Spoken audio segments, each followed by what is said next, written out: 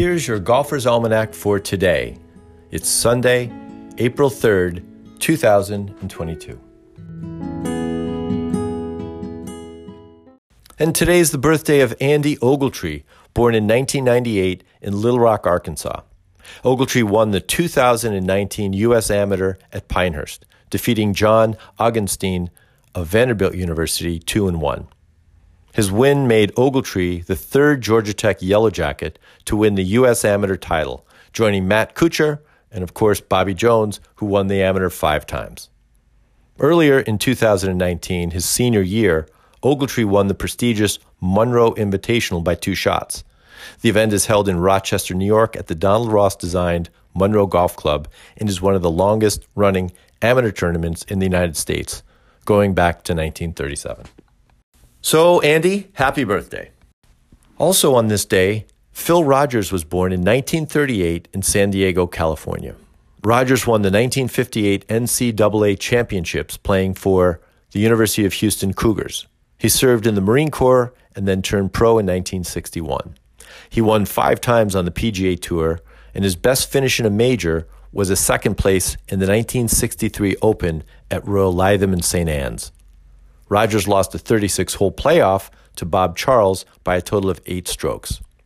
He played for years on the senior PGA Tour and then became a golf instructor, specializing in the short game. One of Rogers' first pupils was Jack Nicklaus, who publicly credited Rogers for helping him to win his 4th U.S. Open championship in 1980 at the age of 40 at Baltusrol in New Jersey. On this day in 1983, Amy Alcott won the Nabisco Dinah Shore Championship at Mission Hills Country Club in Rancho Mirage, California. This was the first year that the tournament was considered a major. Also on the same date in 1988, Alcott won what was then called the A&A Inspiration at the same golf course and became the first champion to jump into the water on 18 upon winning, known as Poppy's Pond Leap. And then in 1991, Alcott won again. Now, Diana Shore had told Alcott she would jump in the water with her if she ever won the tournament again.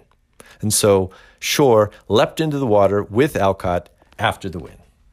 And on this day in 2000, the number 1 seeded Michigan State men's basketball team defeated University of Florida in the NCAA National Championship game played at the RCA Dome in Indianapolis, Indiana. This was the first title for Spartan coach Tom Izzo and the second title for the Michigan State basketball program.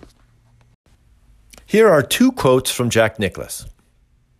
Golf is not and never has been a fair game. It takes hundreds of good shots to gain confidence, but only one to lose it.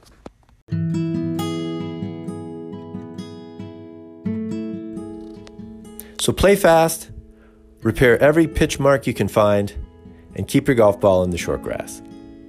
Your Golfer's Almanac is a Golf Tunes production. It's written, produced, and narrated by me, Michael Duranko.